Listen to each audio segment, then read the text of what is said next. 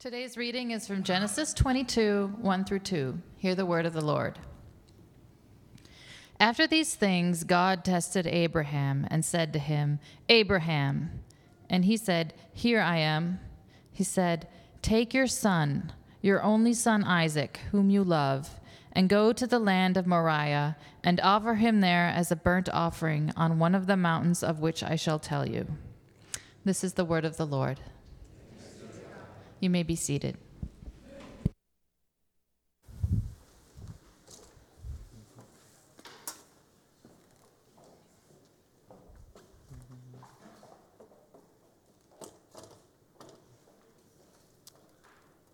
Good morning.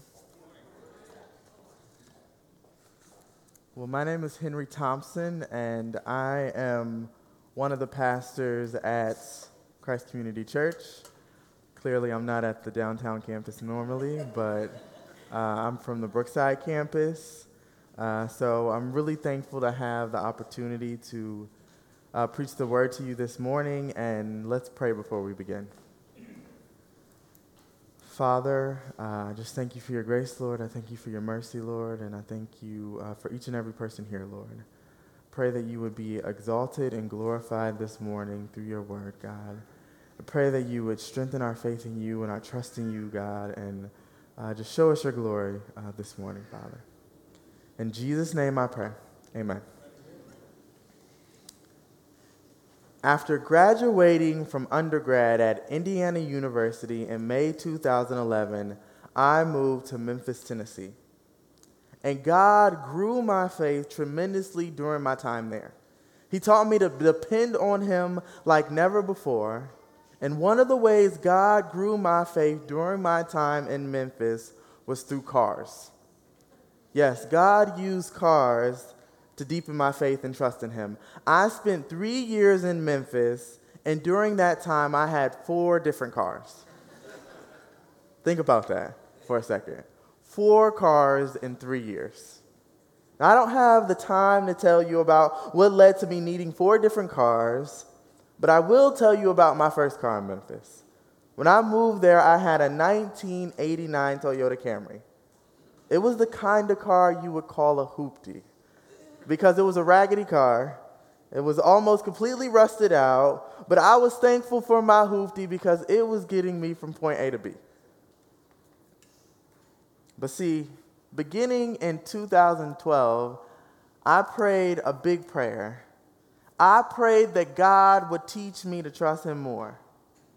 2 days after praying that prayer, I kid you not, I drove to my job at the grocery store at Aldi's, and once I finished my shift, I discovered that my 1989 Toyota Corolla was stolen. When I discovered that my car was stolen out of the parking lot of my job, I was devastated. I did not have any money to buy another car, and my job was about a 20 to 25-minute drive from where I lived at. So I did not know how I would get to work, right? Because I had to buy another car. So in order to buy another car, you have to work. So it's I was stuck in a conundrum. But God did something amazing. He provided me with a group of friends who gave me a ride to and from work. It took me 5 months to save up the money to get another car, but I was never unable to find a ride. Not once did God fail to provide me with a ride to work. Now I want to confess something to you this morning. Even though I have this amazing story about God's provision, I still struggle with doubting that God will provide for me. I still doubt that God will provide me with the financial resources I need. At times, I still doubt that God will provide me with the community I need. Even though God has provided for me in amazing ways in the past, I still struggle with trusting him in the present. Now, I have a question for you this morning. Do you ever struggle with trusting God to provide for you? Do you ever struggle with having faith in the God you serve? If you ever struggle with trusting God, I have good news for you this morning. We're going to walk through a story this morning that will remind us we can trust God. We are going to go through a story that should strengthen our faith in the God who provides for us. Now, over the past few months, We have been walking through Genesis, the first book of the Bible. And over the past weeks, we have specifically been journeying with Abraham and Sarah. Their story is a turning point in the book of Genesis. The first 11 chapters of Genesis detail the creation of God's good world and the rebellion against God by his image bearers, human beings. This rebellion brings pain, death, and shame into God's beautiful world. Then in chapter 12, we are introduced to Abraham and Sarah. And God promises to use their family to bless all the earth. God promises that through Sarah and Abraham's family, God's ultimate rescue plan will come to pass. There's only one problem. Abraham and Sarah didn't have any children. He and Sarah had never been able to have children. For 24 years, God kept promising them a child. They kept waiting even though it was really impossible for them to have kids. See, they were about 100 years old, and you may not know this, but 100-year-old people really can't have kids. But God intervenes and keeps his promise by miraculously making a way for Sarah to get pregnant and give birth to a son, Isaac. In Genesis chapter 2, the promised child has arrived. God's plan of rescue is moving forward. Now what? What's next in this story? Well, let's look at Genesis chapter 22 to find out. It is on page 16 of the Community Life Bible, or you can swipe there on your phone. But I'm going to pick up in Genesis 22, verse 1. It reads, "After these things, God tested Abraham and said to him, 'Abraham.' And he said, 'Here I am.' He said, 'Take your son, your only son Isaac, whom you love, and go to the land of Moriah and offer him there as a burnt offering on one of the mountains of which I shall tell you.'" Genesis takes a turn we can never imagine. We couldn't have guessed this, right? God asked Abraham to sacrifice his son Isaac, the son that Abraham waited to have for over 24 years. This makes absolutely no sense, because God's promise to bless the earth was supposed to be carried on through Isaac. And God's request to Abraham builds in verse 2 of the text. God asked him first to take his son Isaac. Then he adds that it's his only son. Then he points out that it's the son that he loves and values. And after all that, God commands Abraham to offer him as a sacrifice. Do you feel the weight of this request? This request sounds weird to our Western ears, but it would not have sounded as weird to the original audience, the Israelites, because it was commonly understood that the first fruits of the harvest and the firstborn child belonged to God. We see this in Exodus chapter 13. After God delivers his people out of slavery, he instructs them to dedicate their firstborn to him. But despite this reality, it's still hard to see how God could make this request of Abraham, right? Now, we have an advantage over Abraham because the narrator informs us that God is testing Abraham. This should inform us from the very beginning that God does not call his people to participate in human sacrifice. We see this throughout the entire Old Testament. God never once supports the sacrifice of children or adults. So the fact that this is a test should tip us off to how this story ends. But Abraham does not know that he's being tested. He doesn't know why God is making this irrational request of him. And even though God will never, ever test us in the same way that he tested Abraham, our faith in God will be tested too. God tests the faith of his people. And I know this from personal experience. Now go with me here a second. Prior to coming to Christ Community Church, I was part of a historically black church on the south side of Chicago. And I absolutely loved this church. I loved the gospel music played during worship. I loved the powerful preaching at the church. I mean, I was used to people standing up in the middle of the sermon and clapping and saying amen. And Gabe told me he wanted y'all to start doing that too. I'm just kidding. But see, like many black churches, my former church practiced call and response. I also found my church comforting because most of the people came from the same ethnic background as mine. The church is mostly African and middle class like me. So I thought that after seminary, I would end up at a church like that one. But during my third year of seminary, I decided to apply for the residency at Christ Community Church. It was a last-minute decision. Honestly, I did not believe that God would call me to Kansas City. But I applied and did my first interview in February of 2017. And to my surprise, I was selected to come for an in-person interview, and your pastor, Tyler Chinesky, picked me up from the KC airport. And I tell you, the first day I came, I felt the Lord told me I was supposed to come to Kansas City and do the residency at Christ Community. Now, this did not make sense to me. I mean, I am very black, and I was at a very black church that I love. And Christ Community was culturally so different from my former church. But I moved here in May of 2018, and this past year in KC was harder than I thought it'd be. I'm so thankful to be at Christ Community, but I faced situations that I was not expecting. But as I studied this text this week, I realized that God has been testing me over this past year in KC. God has been stretching me in ways that I could never imagine. And he has done this in order to deepen my faith in him. And we should expect this. We should expect God to test us like he did Abraham. We should expect for our faith in God to be tested. And biblically, a test is a God-designed opportunity for growth in faith that reveals the quality of a person's obedience. Biblically, a test is a God-designed opportunity for growth in faith that reveals the quality of a person's obedience. And God's testing is different than temptation because God doesn't tempt anyone to sin. God doesn't test us to hurt us or make us fall. God tests us like a teacher so we can see what areas we need to grow in for the development of our relationship with him. And God has multiple avenues to test us. He can test you through your job. He can test you through your spouse. He can test you through your friends or family. He can test you through your children. God can test our faith in so many ways. And we should expect for our faith to be tested for our growth and benefit. Amen? Okay, y'all with me. Okay. I didn't know. I was like, I'm from a black church. You got to process that.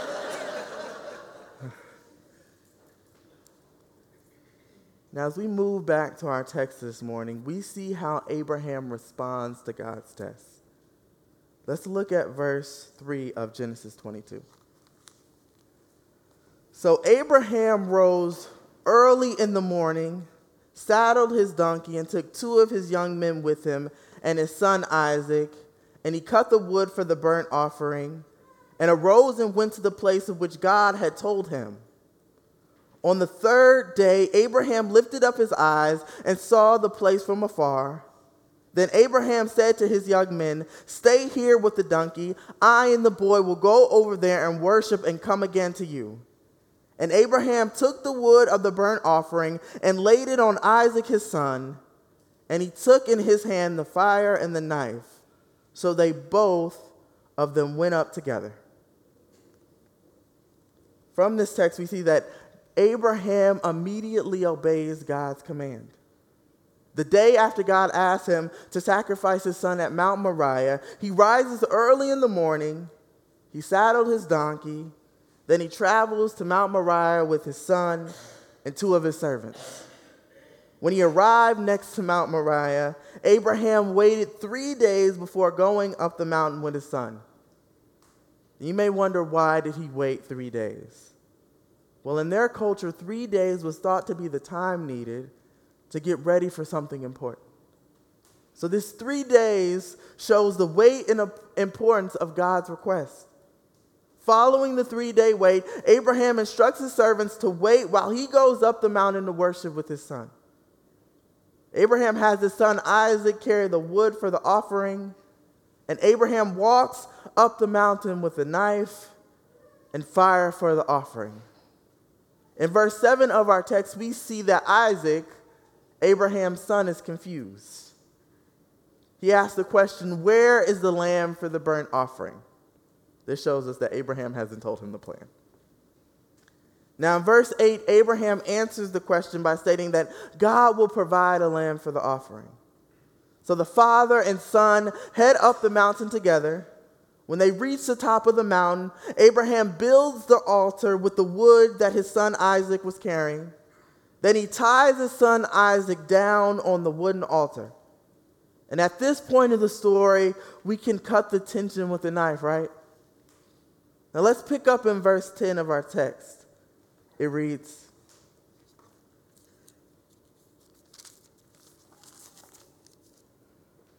"Then Abraham reached out his hand and took the knife to slaughter his son.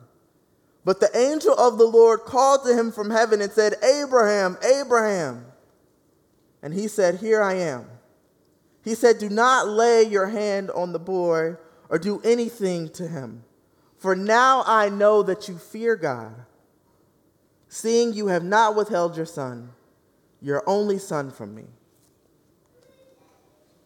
As Abraham is getting ready to follow God's command to sacrifice his son, an angel of the Lord calls to him at just the right time. Then God commands him not to do anything to his son Isaac. He commands him not to harm his son in any way. And then God says that he knows now that he fears him because he did not withhold his promised son Isaac from him. Abraham shows his fear for God by obeying God's command, even though it did not make sense. He showed his reverence for God by following his word and not withholding anything from him. And this is what God wants from us. God wants us to fear him so much that we withhold no area of our life from him. He wants us to fear him so much that we obey his commands even when they don't make sense to us. In this text, we see that our faith in God should lead us to obediently withhold nothing from him. Now follow me here for a second. I have a hypothetical situation I want you to enter into this morning. Let's say you had a $100,000 piece of jewelry that you absolutely loved and valued. Okay, just go here with me. Would you give that $100,000 piece of jewelry to a toddler that was 2 or 3 years old? Like, talk back to me. You can say no. No. Toddlers are wonderful human beings made in God's image, but they would very likely destroy a valuable piece of jewelry. So it is wise to withhold something that valuable from a toddler. Now, I think sometimes we can treat God like the toddler in my hypothetical story. Sometimes we unwisely withhold the valuable things in our lives from God because we mistakenly believe that God is going to destroy them. But we see in this story this morning that we can trust God with the things most valuable to us. In light of this reality, we should not withhold any area of our life from God. Now, I know some of you may be thinking, Henry, how do I know that I'm withholding an area of my life from God? Well, we are withholding something from God when we are habitually disobeying God in an area of our life. If we are living outside of God's design for our sexuality and indulging in sexual immorality, we are withholding our sexuality from God. If we are holding on to anger and bitterness toward another person, we are withholding our relationship from God. If we are cutting corners at our job and deceiving a boss or coworker to get ahead, we are withholding our career from God. When we are walking in habitual disobedience in any area of our lives, we are withholding something from God. And this displeases God because he wants us to fear him by following his word and submitting to him in all things. See, we can trust God with the things most valuable to us. You can trust him with your career. You can trust him with your children. You can trust him with your money. You can trust him with your relationship with your significant other. We can trust our amazing God with everything in our lives. There's nothing we have to withhold from him. Thus, our faith in God should lead us to obediently withhold nothing from him. This is what we see in Abraham's story. Abraham trusted God with his only son that he loved, and God provided us a sacrifice in his son's place. Now let's look back at verse 13 of Genesis 22. It reads, "And Abraham lifted up his eyes and looked, and behold, behind him was a ram caught in a thicket by his horns. And Abraham went and took the ram and offered it as a burnt offering instead of his son. So Abraham called the name of that place, 'The Lord will provide.' As it is said to this day, 'On the mount of the Lord it shall be provided.'" In these verses, we see that God provided Abraham with a sacrifice in place of his son. He didn't provide him with a lamb, but a ram. And Abraham offered that ram as a burnt offering unto the Lord. In light of God's provision, he called the top of Mount Moriah, "The Lord will provide." Abraham commemorates God's provision of a sacrifice. And this story got passed down through generations, so the narrator tells the people of God that even today people say, "On the mountain of the Lord it will be provided." Now it's so important for us to hold on to this truth that God provides, because this shows us that our faith is not pointless. God's provision points to the reality that our faith in God is not pointless. We live in a secularized age where people question the value in having faith in God. We live in an age where many people believe that there's no point to trusting in God. But Abraham shows us that his faith was not pointless because God provides for his people. His trust in God was not in vain. Our text this morning shows us that our faith is not pointless. Now, I was reminded of this truth in a powerful way earlier this year through a really popular book called Born a Crime by Trevor Noah. Now, through this book, I was not expecting to be reminded that our faith in God is not pointless. Because to my knowledge, Trevor Noah, the host of The Daily Show, is not a Christian. But it is clear from the very first page of his book that his mother, Patricia, is a strong Christian. And I was inspired by her faith throughout this book. And I found her faith to especially be encouraging through a powerful story I want to share with you this morning. Now, throughout the book, Trevor makes it clear that his mother is in an abusive marriage with his stepfather, Abel. But one day his mother worked up the courage to leave her abusive husband. She got divorced from her husband. She bought a home and moved to a different part of town. Then she got remarried and things were going well. Then one Sunday morning, his mother was getting ready to head to church, and her abusive ex-husband, Abel, showed up at her home with a 9mm gun. To protect her family, she jumped in front of Abel, and he shot her in the behind. And as she tried to run away from him, she fell down, and he got over her and pointed his gun at her head. At that moment, Patricia prayed, and somehow Abel pulled the trigger of the gun 4 times, but it misfired every time. After the gun misfired, Patricia pushed Abel away and ran to her car, and she tried to get away. Abel fired his last bullet into her head. And Trevor's brother Andrew rushed his mom to the hospital. And when Trevor finds out his mom has been shot in the head, he is devastated. He thinks she's dead. He shows up to the hospital, and they were trying to kick his mom out the hospital because she didn't even have health insurance. But Trevor tells the healthcare professionals at the hospital that he will pay the bill. So they allow his mom to stay. A few hours later, the doctors come out and inform Trevor that his mother is stable and that she's going to live. He informs Trevor that the bullet missed her spinal cord, her brain, her eye socket, all her major arteries, and her medulla oblongata. The bullet ricocheted off her cheekbone and came out her nose. The doctor said he was a man of science, but he could use no other word to describe her miraculous survival than miracle. And the police were also confused because they didn't understand how the gun misfired 4 times when Abel was standing over Trevor's mother. They didn't understand how the gun worked, then didn't work, then worked suddenly again. In my estimation, the only character who understood how things worked out how they did is Trevor's mother.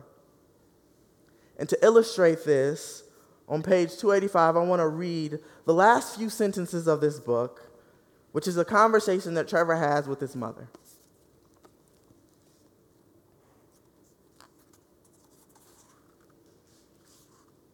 As we packed up my mother's things to leave, I was going on about how insane the whole week had been. You're lucky to be alive, I told her. I still can't believe you didn't have any health insurance. Oh, but I do have insurance, she said. You do? Yes, Jesus. Jesus? Jesus. Jesus is your health insurance? If God is with me, who can be against me? Okay, Mom. Trevor, I prayed. I told you I pray, and I don't pray for nothing. You know, I said, for once, I cannot argue with you. The gun, the bullets, I can't explain any of it, so I'll give you that much. Trevor's mother basically tells him, I know you think my faith in God is pointless, but I don't pray for nothing. I don't wake up early to go to church and read my Bible for nothing. Trevor's mother basically tells him, I know you think my faith is pointless, but God provided me with health insurance that money could not buy. He provided me with health insurance to stop bullets and miraculously caused a gun to misfire. He provided her with insurance that caused a bullet to go through her head and cause no lasting damage. Her prayerful faith in God was not in vain. Patricia shows her son her faith is not pointless because God provides for his people. And that's what we see in our text this morning. God provided for Abraham. He provided him with a ram for sacrifice. On top of that, we see in our text that he provided Abraham with the promise. Let's look back at verse 15 of our text. It reads, And the angel of the Lord called to Abraham a second time from heaven and said, By myself I have sworn, declares the Lord, because you have done this and have not withheld your son, your only son, I will surely bless you.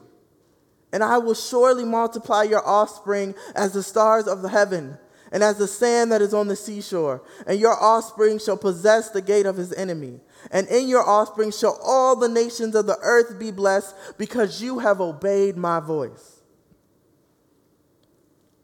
Abraham's faith in God provides him with a reaffirmation of God's promise to him. God once again affirms that he will bless Abraham and make his descendants as numerous as the stars through Isaac. God offers his promise to Abraham again because he trusted him and did not withhold his son from him. Abraham's faith in God, shown through his obedience, provided him with the incredible promise that all the earth would be blessed through his descendants. God provided Abraham with both a sacrifice and a promise. And through God's promise to Abraham, we see that God will provide for us. We should trust in God and follow his commands, knowing that he will provide for us.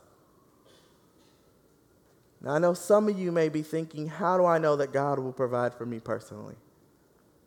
I am not Abraham. God didn't provide me with a ram or an amazing promise that he would bless all the families of the earth through me.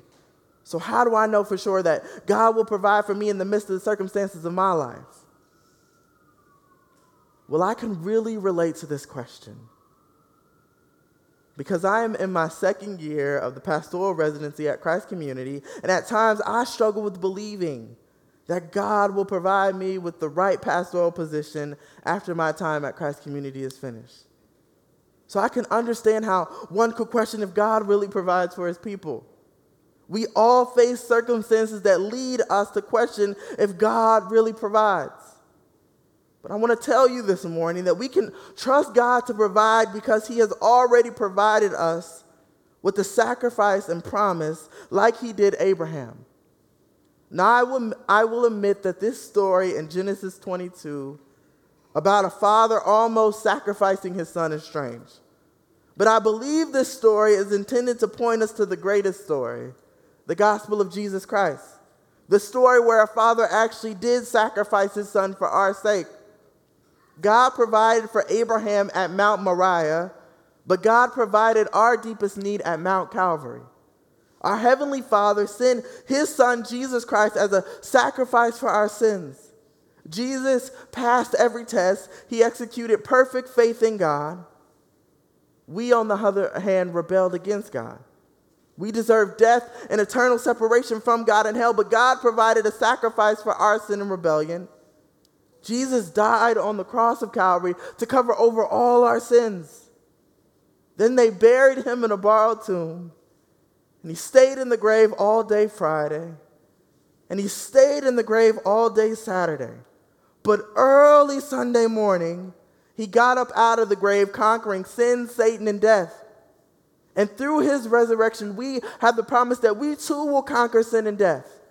We have a promise of eternal life and a new heaven and earth with no more pain and sorrow. So we can trust God to provide today because he provided what we needed most 2,000 years ago. Amen? And through Jesus, God has given us the Holy Spirit to help us trust him when we face tests. And he has given us his Spirit, the Word, and the church community to remind us that God has, can, and will provide for us. He can provide you with the strength you need to raise your kids. He can provide you with the strength to persevere through health problems. He can provide you with the power to love your spouse. He can provide you with the resources you need to make it financially. He can provide you with the power to fight sin, and he can provide you with peace in the midst of difficult circumstances. In the light of the gospel of Jesus Christ, we can trust that God has, can, and will provide for us like he did Abraham. Amen? Let us pray. Father, I thank you for your grace, Lord. I thank you for your provision for us, Lord. And I pray that you would continue just to draw us to you, Lord, and deepen our faith in you. And I thank you so much for your grace. I thank you so much for your love. In Jesus' name I pray. Amen.